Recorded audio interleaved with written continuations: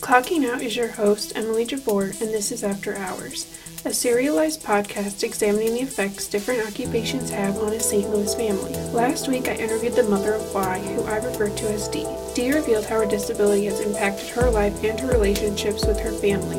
This week, I interviewed Dee's father, who I will call N, and he was joined by his wife, who I refer to as K. N is a Vietnam War veteran who is also currently on disability and resides with his daughter, her family, and his wife, K. Let's see what N and K's lives are like after hours. So how long have you guys been married? 43 years. How did you guys meet? Blind date. Yeah. You're a veteran. How old were you when you enlisted? 18. What branch did you enlist in? Navy. What war were you enlisted in? Vietnam. How did your enlistment affect your guys' marriage? Got engaged. And then I left for 6 months. And then came back. And then we got married. And then I left again for another 6 months. So And, it was the time apart that was bad. yeah.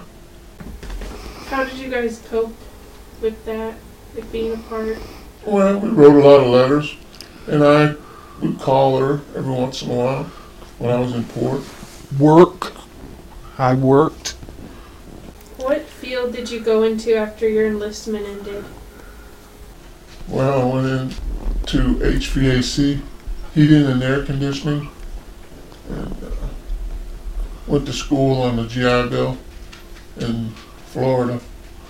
Was it hard to adjust back to civilian life after your enlistment?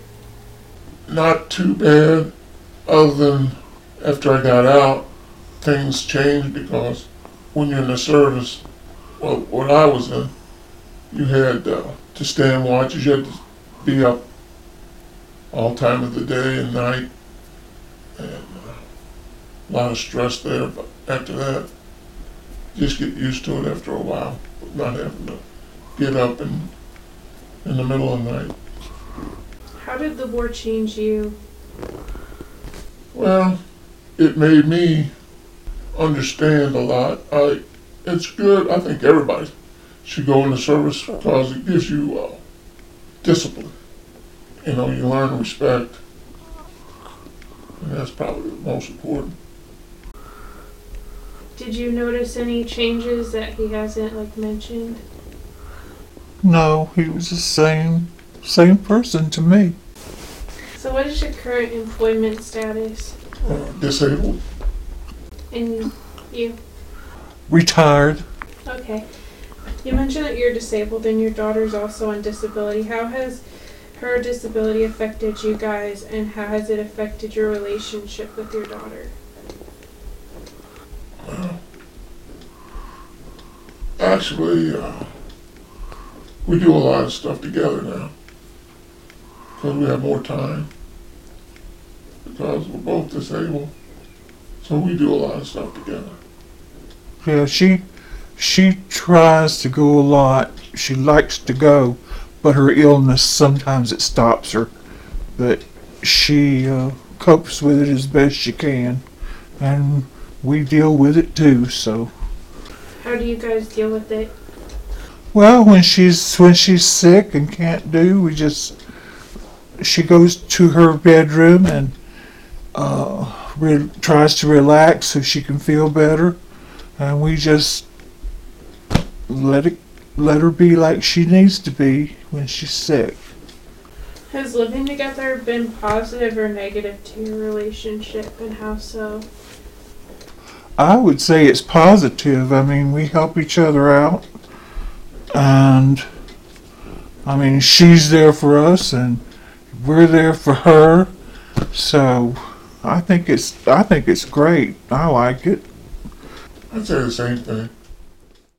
In this interview, N discussed his experiences during and after enlistment in the Vietnam War, as well as his changed relationship with his daughter, who I called Dee. As it became difficult for N to discuss the effects his daughter's disability has had on him, his wife Kay began to answer more. It is clear that Dee's disability is a difficult topic for N. When questioned about Dee's disability, he avoided answering, instead leaving his wife to answer as he began to fight tears. According to Psychology Today, this can be a common response for men because many men are trapped in the confines of a socialization process that tells them it's unmanly to cry, to hurt, or to express the myriad of other emotions we all experience as a result of living fully as human beings. And further, it is only when men are taken off guard that their feelings are free to surface. This was the case with my interview of N. Since I began by asking about his experiences during and after the war, it was likely that he was not expecting questions about his daughter's disability, which allowed his emotions to surface. While discussing Dee's disability, Kay explained that they dealt with their daughter's disability by letting her be alone when she was having a bad day.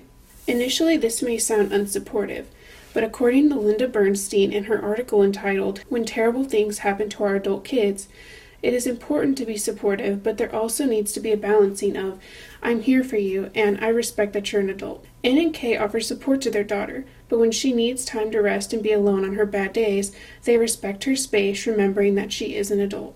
While it was difficult for N to discuss his daughter's disability, he was very comfortable talking about his experiences during and after the war.